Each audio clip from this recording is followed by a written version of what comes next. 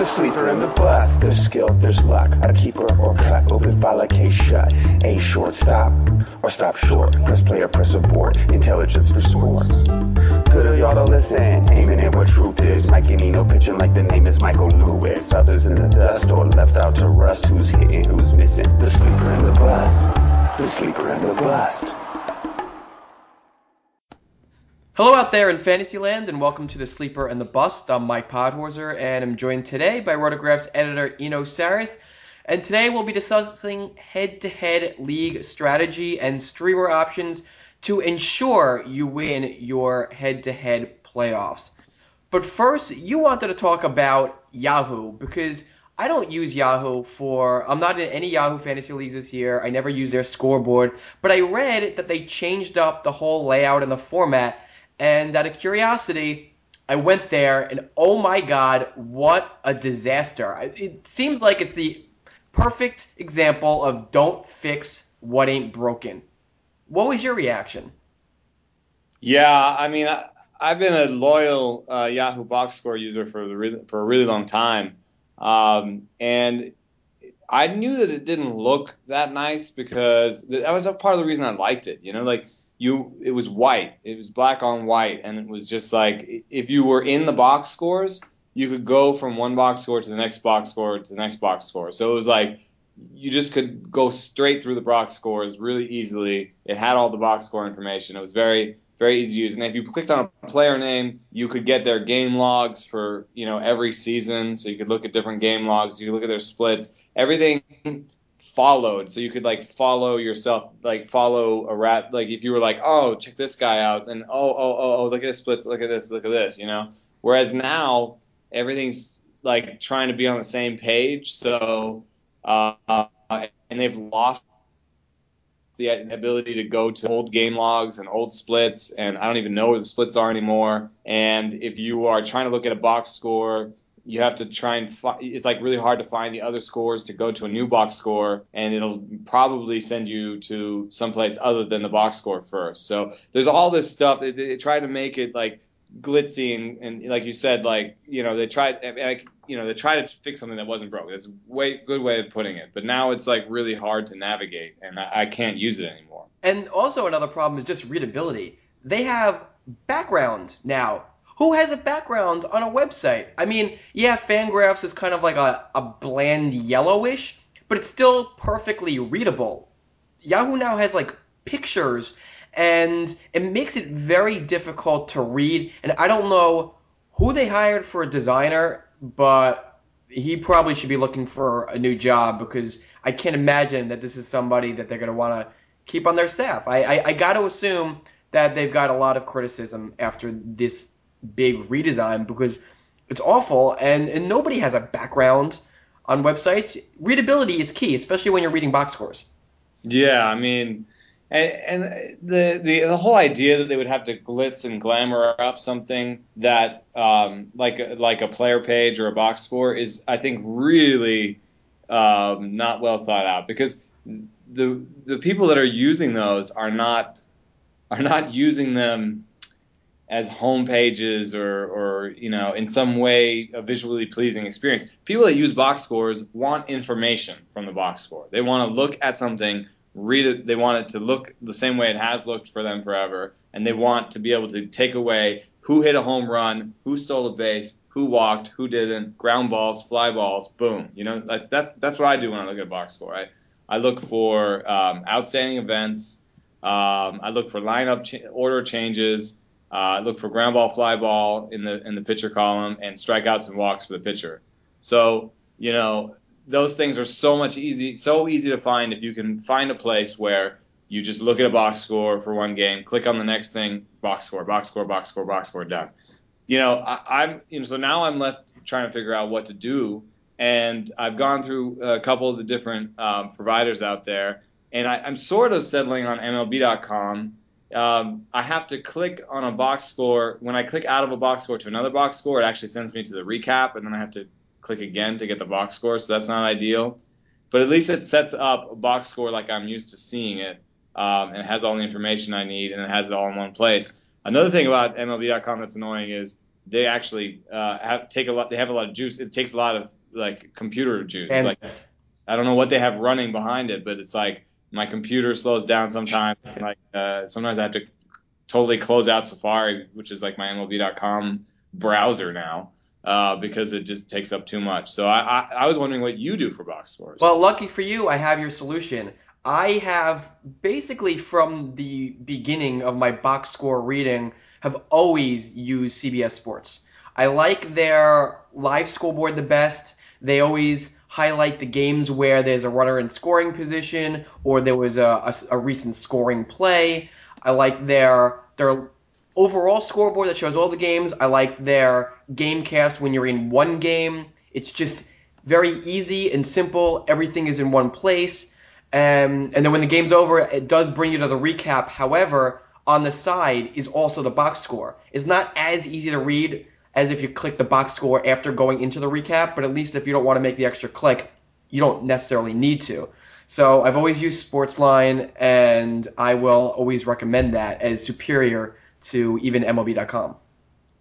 That's interesting. I guess I have a problem with the fantasy product at CBS. Sometimes it's I don't really like their fantasy products. A lot of their you have to pay for a lot of the things that you normally get for free on other fantasy platforms. There's some readability issues with the fantasy game.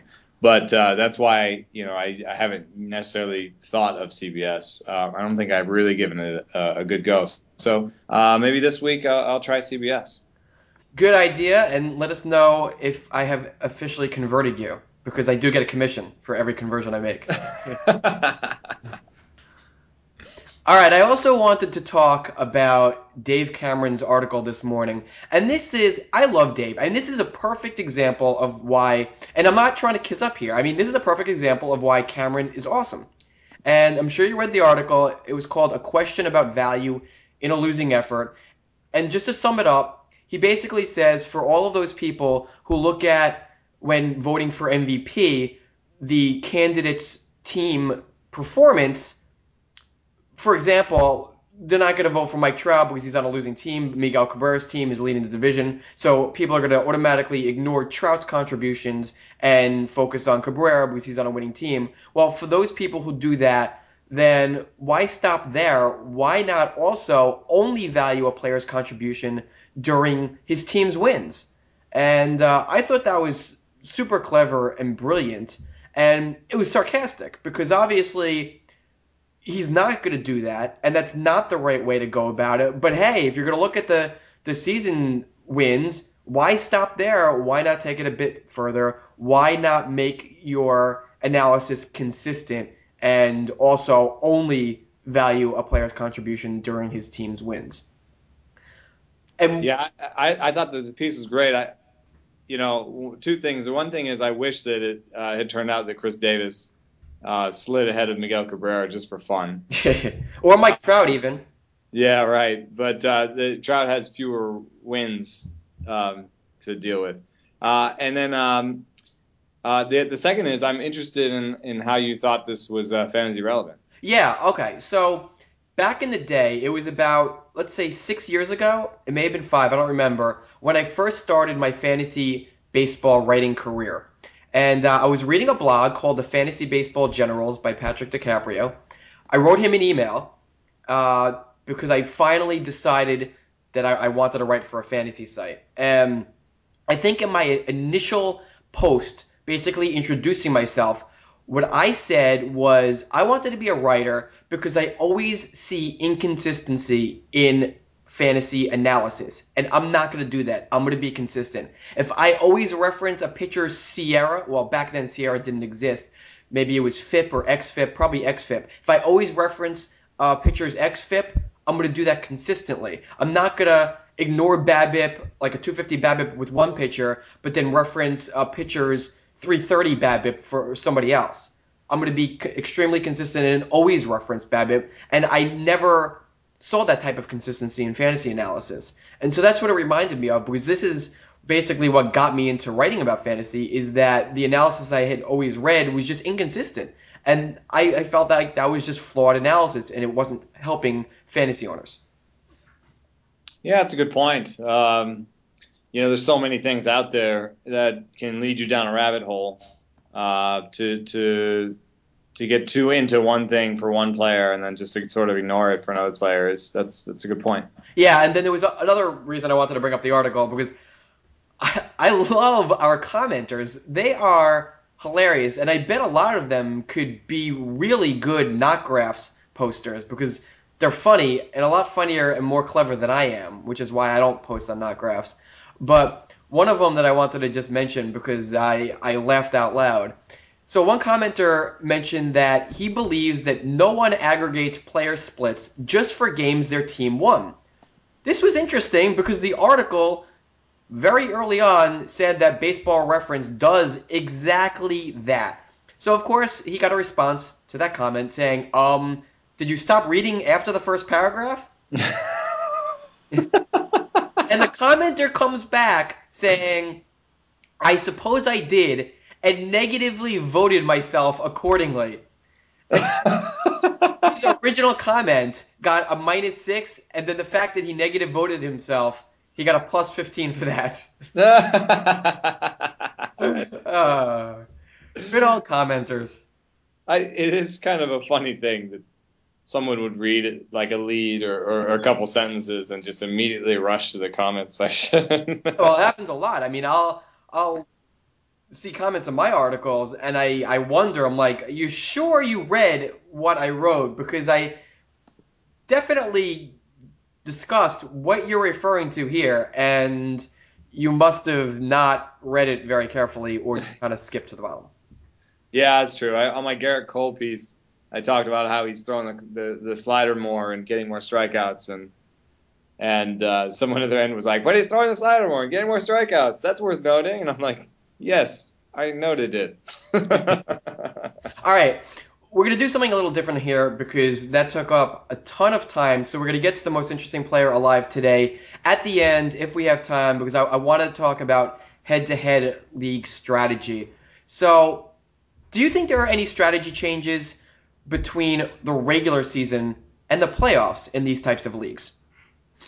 I do actually, and the biggest thing for me is that the when you look at a season and you're in season and you look at the season from a whole, you see that there are always players that are worth keeping on your bench, or that you worth sort of keeping around because of upside. So think of like a Brett Lowry guy where he's on your DL, he's sucking, but you know that he has these skills and you know he has some power, you know he has some speed, you know he could be useful to you. And so therefore you keep him on your bench and you keep him in the DL slot and you keep him around because you're just waiting for him to sort of show what he can do.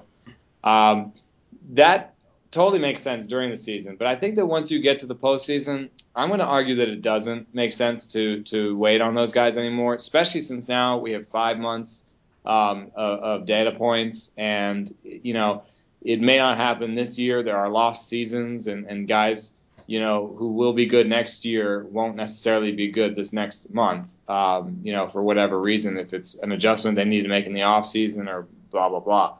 But the point is that I would say that the final sort of 3 to 4 roster slots on your team, the worst 3 to 4 players on your team are now cuttable. They're now you can totally jettison them. They are not, you don't want to hold them anymore for usefulness. The worst 4 players on your team, they can go right now, and they should probably go for streaming options. They should probably go for people that are in the best possible position, hitters in Coors, hitters in Texas, base stealers against bad base stealing teams, and then mostly starting pitchers in great matchups. That's an interesting one that I didn't think of, and I have another one. I think I've played in a head-to-head baseball league once in my entire life, and I'm like, this is not for me, and so I stopped. But in a head-to-head league, basically during the season you want to win as many categories as you can and be a pretty balanced team. However, in the playoffs, all you're worried about is winning 1 week. You can win 6-4, and that's just as good as winning 10-0. So I think maybe a good strategy is to kind of dump categories, only focus on a select few, ensure that you dominate those, and just win 6-4. Maybe that even means getting rid of all your starting pitchers. As long as your minimum innings for the week is low enough, go with all relievers and closers. Guarantee yourself ERA, WHIP, and saves. That's already 3 wins, and that means you only have to win 3 of the hitting categories. Maybe you go for all speed guys. You win stolen bases, runs, and perhaps batting average. And there you go.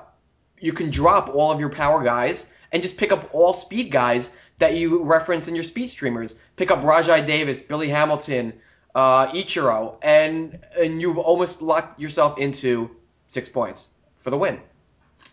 Yeah, I think that's also a good point because it does make sense. It's almost like a sister point or a brother point to the one I made in that you try all season to win every, like you're saying, you try to win all the categories all season. You try to have a balanced team, but you now also have 5 months of data on your own team, not only on the player. So you can look at your own team and say, hey, you know what? I've been losing this category a lot, and if I just drop like let's say you went cheap on closers, and all year you've been sort of trying to find closers, and you finally cobbled together 2 closers. You have Josh Fields and Kevin Gregg or something, and you're just looking at those guys, and you're like, those guys are killing my WHIP. They're not helping me in ERA and WHIP and my ratios necessarily. They're not getting a ton of saves, and in this week I might get 1 save from the 2 of them. And yes, it made sense for me to try and win some saves over the course of the season. But now it doesn't really make sense for me to keep those guys around. Yeah. So you could easily drop those guys for starters. Right. And in that situation, maybe you go the reverse. You guarantee yourself wins and strikeouts, and that hope between ERA and WHIP, you'll win at least one of those. Yeah, in that case, I would probably just try to be really conservative, actually, about the matchups you take. Instead of going for 2 starters or every starting pitching matchup you want, you need to be competitive in ERA or WHIP. So you actually need to pick the best streaming options, and only the ones that are just sort of the 5-star streaming options, as opposed to I guess Carlos Torres. I tried Carlos Torres. I thought at home against Washington, that's not necessarily a 5-star streaming matchup, but that didn't work out for me. Oops. So speaking of pitching streamers, are you actually a fan of the strategy? And let's talk about weekly head-to-head leagues and also weekly roto. Well, it wouldn't be weekly roto leagues, but it would be daily transaction roto leagues. So in both formats, are you a fan of pitcher streaming? Well, I'm actually having to stream in a couple of roto leagues just because I fell behind in innings, and it's a little bit hard because the bigger your rosters are and the deeper your league, the worse the pitchers are you're looking at. So I would actually say that it's very dependent on the size of your league. I don't think that streaming in a 10 team is easy, I would say, and probably a great idea because you're looking at number 2, number 3 starters in real life, and you take a number 3 starter from Texas and put him in Seattle. You're talking about Martin Perez against Seattle. That sounds great. I'll take that. That just came to mind. But in general, that idea that you're looking at 2 and 3 starters, as opposed to in a deep league, you're looking at spot starters for their major league teams. You're looking at relievers that are going to get a start, or a guy they called up in the minors that has no pedigree. That has no reason to succeed. So I think that it definitely depends on the size of your league, but I do think that pitching matchup is almost. I think it's more important than hitting matchup even. I mean, in terms of the data that we have, we know a lot about how parks play, so we know a lot about how a park can help or hurt a pitcher, whereas we don't know a lot about pitcher hitting matchups. So you can't say, oh, this guy's 3 for 10 against him. He's really great. You should play him. Yeah, and you actually made a good point that we don't talk about the importance of it enough, and that's context. Context is so freaking important, and that's why I'm always asking for all league details, because we know that the comments in our articles, we always get questions about trades. Should I pick this guy up? Should I drop this guy? And the majority of the time, there's no league context. And I always ask for all the league details because I can't give a good answer unless I know the size of your league, the player population. Is it a mixed league? Is it an only league? What your starting roster spots are, who you have on your team already, where you are in the categories. There's so much information that's important to answer these questions accurately. And the same thing is whether it's a good idea to stream pitchers. I think right now it really is dependent upon where you sit in ERA and WHIP, wins and strikeouts. I mean, for the most part, I'm usually against the strategy. The guys that you're considering are on free agency for a reason. They're a risk to your ERA and WHIP. They're probably not on good offenses, and so their win potential isn't that high. And they're probably not great in the strikeout category. So you usually stream because you need wins and strikeouts. But if those two categories aren't going to be that great from those guys, then you're offsetting that low potential with great risk to your ERA and WHIP. So for the most part, I don't like it, but I do admit that there is a time and a place for this strategy. Now, how much weight do you actually place on recent performance versus a pitcher's entire body of work? And for an example, there was a comment in my article this morning asking about Lance Lynn, who has not been good the last couple of months with ERAs nearing 5. So do you place a lot of weight and say, I ain't starting Lance Lynn, or do you still willing to give him a go in a good matchup? Yeah, I don't put a lot of stock just in recent results. They would have to come with something. I would have to see, in the easiest places I would look are velocity. I'd look for a decline in velocity. I would look for a big change in pitching mix. That's funny because when I was thinking of this question, those are the exact two changes that I was going to say I would look for. I mean, unless there's a change in pitch mix or velocity, or some clear explanation for a change in recent performance, then you gotta give it little predictive value. Yeah, and yeah. I mean, there's so many things that can happen, but Lynn is just is a great pitcher in terms of he gets you enough strikeouts and gets a lot of ground balls, and he pitches in a pitcher's park. So especially if he was home, I would have no doubts about starting him. The other question is how you balance the quality of the pitcher versus the quality of an opponent. And the example here is actually in tonight's start. Zach McAllister, he's at home facing the Royals and Jeremy Guthrie. That's a fantastic matchup, but I'm not really a fan of Zach McAllister. So how do you balance those two when deciding whether he's worthy of streaming? Yeah, I passed on that one myself in a 14-teamer where it's this roto that I'm actually trying to get innings back. And just to show that in another way, I'm looking now at Nicasio in San Francisco tomorrow, and I'm struggling with both of them. With McAllister, I just thought, I'm not saying that Kansas City has been great recently on offense, but I would say that if you looked at the seasonal numbers for Kansas City's offense, you might miss some of their difference. And I think for a team, for an offense, it's a little different than saying Lynn has been bad the last 4 times out. To say the Kansas City Royals have been a better offense over the last 3 months, that's a bigger sample. That's a lot of plate appearances.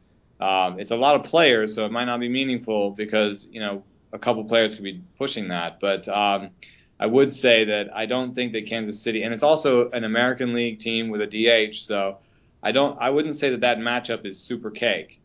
And the pitcher is also not something that I would want to rely on. So Nicasio is probably an iffier pitcher than McAllister. Yeah, I guess you could say, even though he has some skills that are better than McAllister, but he's at San Francisco, which is going to be cold, and we know the temperature suppresses power. And San Francisco itself is a big park, and San Francisco's lineup is not good right now. So, that's a much better matchup. If you had me McAllister in San Francisco, boom, that's one I would take. All right, there was another streaming option that continues to boggle my mind. Scott Kazmir, how the heck does his ownership on CBS remain below 50%. I'm pretty sure that the Indians have a pretty easy schedule the rest of the way. He's facing KC on Wednesday, who we just established isn't as bad as their seasonal line just because Eric Hosmer has been much better since earlier in the season, and Mike Moustakas isn't a complete zero anymore. But I think Scott Kazmir makes for an excellent streaming candidate on Wednesday, and he should certainly be owned in a lot more than 50% of leagues. I mean, is it just a case of people still don't want to believe and they still have the bad taste in their mouth when Kazmir had been bad all those years previously, and they can't wrap their head around the fact that, wow, Scott Kazmir is back? Yeah, I mean, also, he is a guy that has pretty much for his whole career, even when he was good, had homer problems. So he's a fly ball strikeout guy, and you know, I don't necessarily. I mean, I know that his home run per fly ball rate at 12% is a little bit high, in that we should be calling him unlucky with regards to homers. But I'm not comfortable, really regressing that all the way to 10%. So I would say that he's a homer risk still. He's in the American League. So I'm not sure that he deserves much better numbers. I think that he's about a 4 ERA guy and about a 1.3 WHIP guy.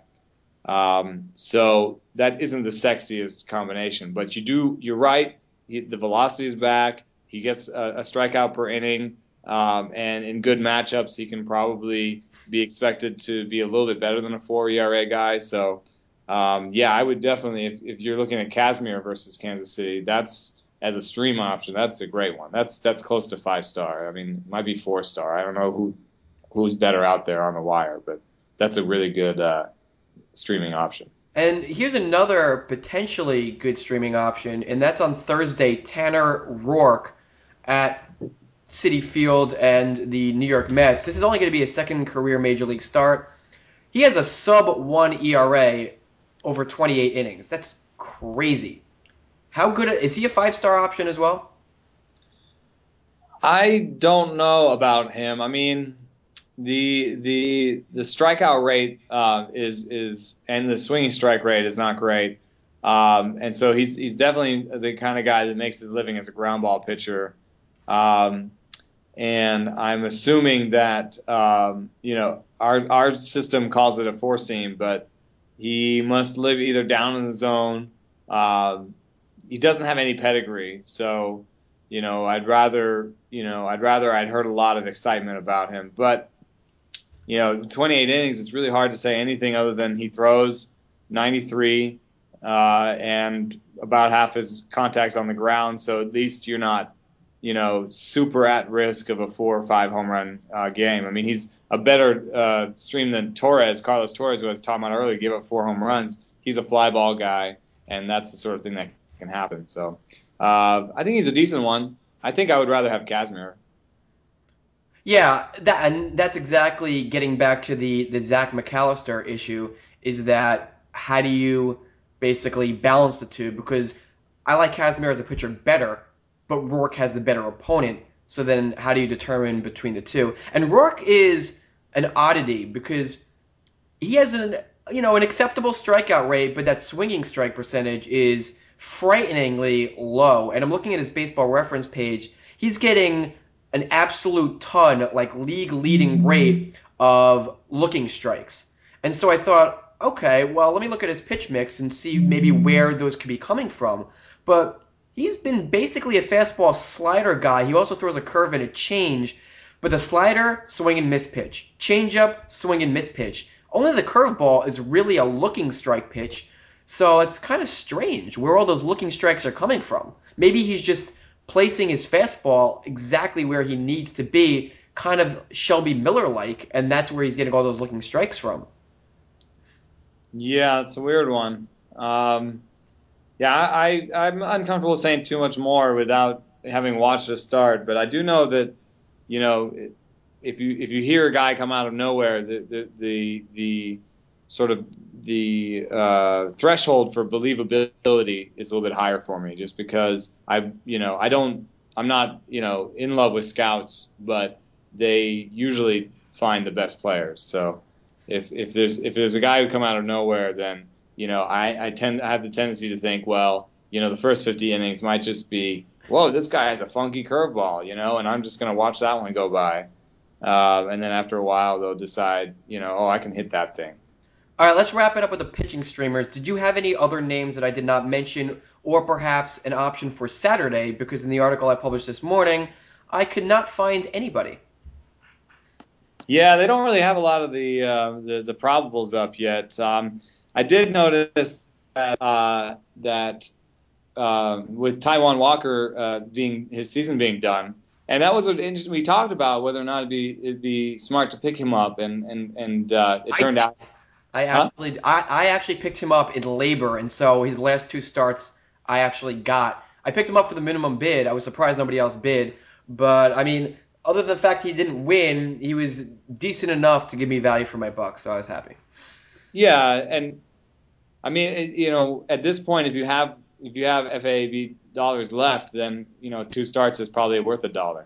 So I if we told people not to pick him up, it was only because we knew that he only had 3 starts in him. So anyway, in his wake is left James Paxton, who's starting Saturday, and there are very many reasons not to like James Paxton. Um, his control sort of left him. He had some velocity issues this year, and early this year, and it looked like he was broken and done. But now he's throwing 95.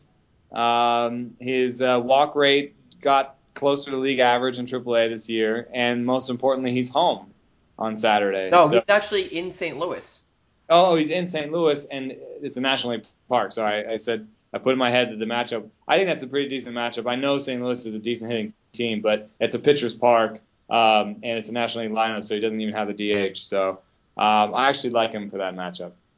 Yeah, I think he's one of those guys who could be worthwhile as a streaming option. I don't know. I mean, obviously there's some positives. Good park, facing the pitcher, but the Cardinals have a freaking good lineup. So, and they're also facing Michael Waka, so he's probably due for a blow up. But I mean, Michael Waka is at least decent, so a win is no guarantee. But yeah, I mean, he's a reasonable high upside, but there is some risk kind of guy if you need somebody. All right, let's move along to some speed streamers. And you mentioned a whole lot of names in your article yesterday. So why don't we let's talk about Rajai Davis, because I actually own him in my 12-team mixed league, and he's very frustrating because he's not starting against every right-handed pitcher. And it's not a surprise because he has a 287 career WOBA versus them, only 254 this year. So it seems like he's somebody basically only in daily transactions leagues when you have a chance to see if he's in the lineup. Yeah, yeah, and that was the problem I had with a lot of these guys is that they're platoon guys, and Rajai Davis against left-handers is more. That's a hard one. On the same team, Anthony Goes has speed, but he's having a hard time making contact. You can say the same of Jonathan Villar. Who do I like? Who do I like that is like that you could actually play every day and in a mixed league? I don't know. I think maybe Jackie Bradley Jr. Could get up there, especially in on base percentage leagues. If Brett Gardner's not out there, that's sort of a really shallow league. Ichiro's out there in a lot of leagues, and Ichiro is facing some bad catchers. So I think he's an interesting one. And I think Brian Dozier's had a good season this year. Yeah, he has. I think he's shown a lot more power than people expected, and he now has a nice power speed mixture. And although his batting average isn't great, it's not a killer at the middle infield position. Yeah, I really want to figure out why he's now almost up to 1,000 plate appearances and has a BABIP of 270 or 280. I feel like there's no real. I don't see a real reason for it. And his strikeout rate's not bad either. So here's a guy with power and speed who doesn't have a crazy batted ball mix, who for some reason can't put up a regular batting average on balls in play. So I think Brian Dozier needs a little bit of a deep workout, but he's definitely someone I'd like. And for deep leaguers, someone who might start playing every day. Bradley might still be out there for a day. I don't know. Maybe Ryan Goins in Toronto. He looks like he's playing a lot at second base for them. So he doesn't have a ton of speed, but when you're in the deep league, you're just hoping that you know they'll play a little bit. Yeah, back to Brian Dozier and his BABIP issues. Now, his mix probably suggests higher than his career 272, but I wouldn't say that much higher because his career pop-up rate nearly 14%, way above the league average, and he hits more fly balls than ground balls.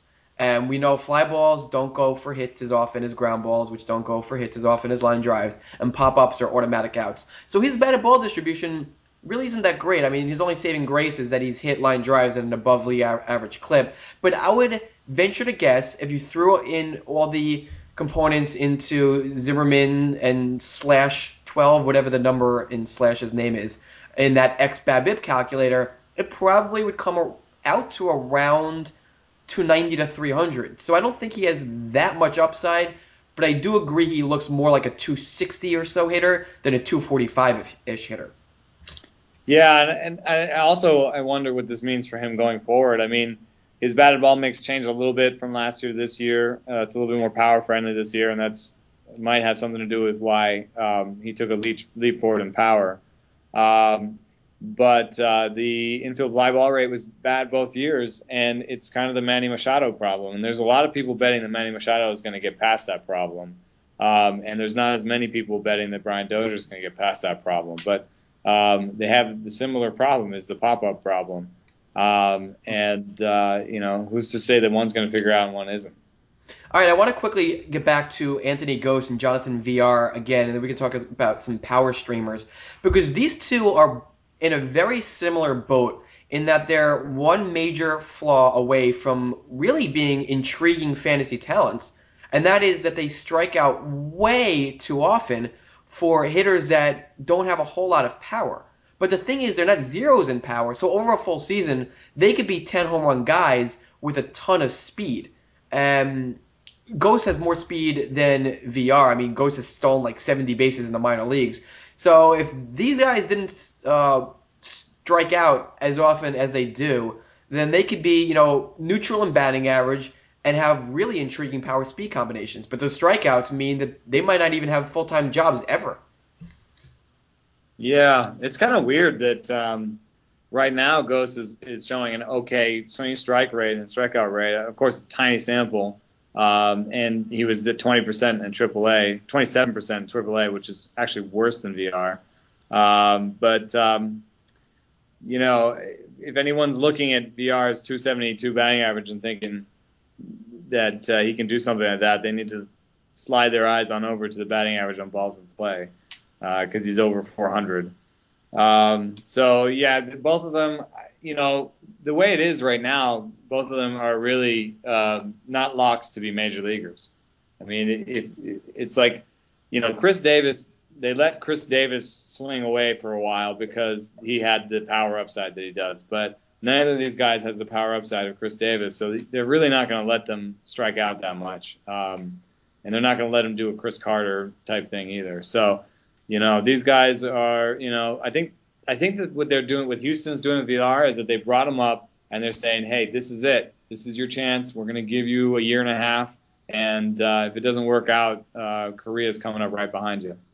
Yeah, I mean, if you're going to strike out 25 to 30% of the time, you got to show power. I mean, any of the guys that you think of that are high strikeout guys, Chris Carter, Adam Dunn, Mark Reynolds, these are all guys that have a whole lot of power. Giancarlo Stanton, they all have a ton of power and they can get by with strikeout rates that high. If you have a strikeout rate that high and not that type of power, you're just not going to be a major league hitter. And speaking of power, let's talk about some power streamers before we wrap things up.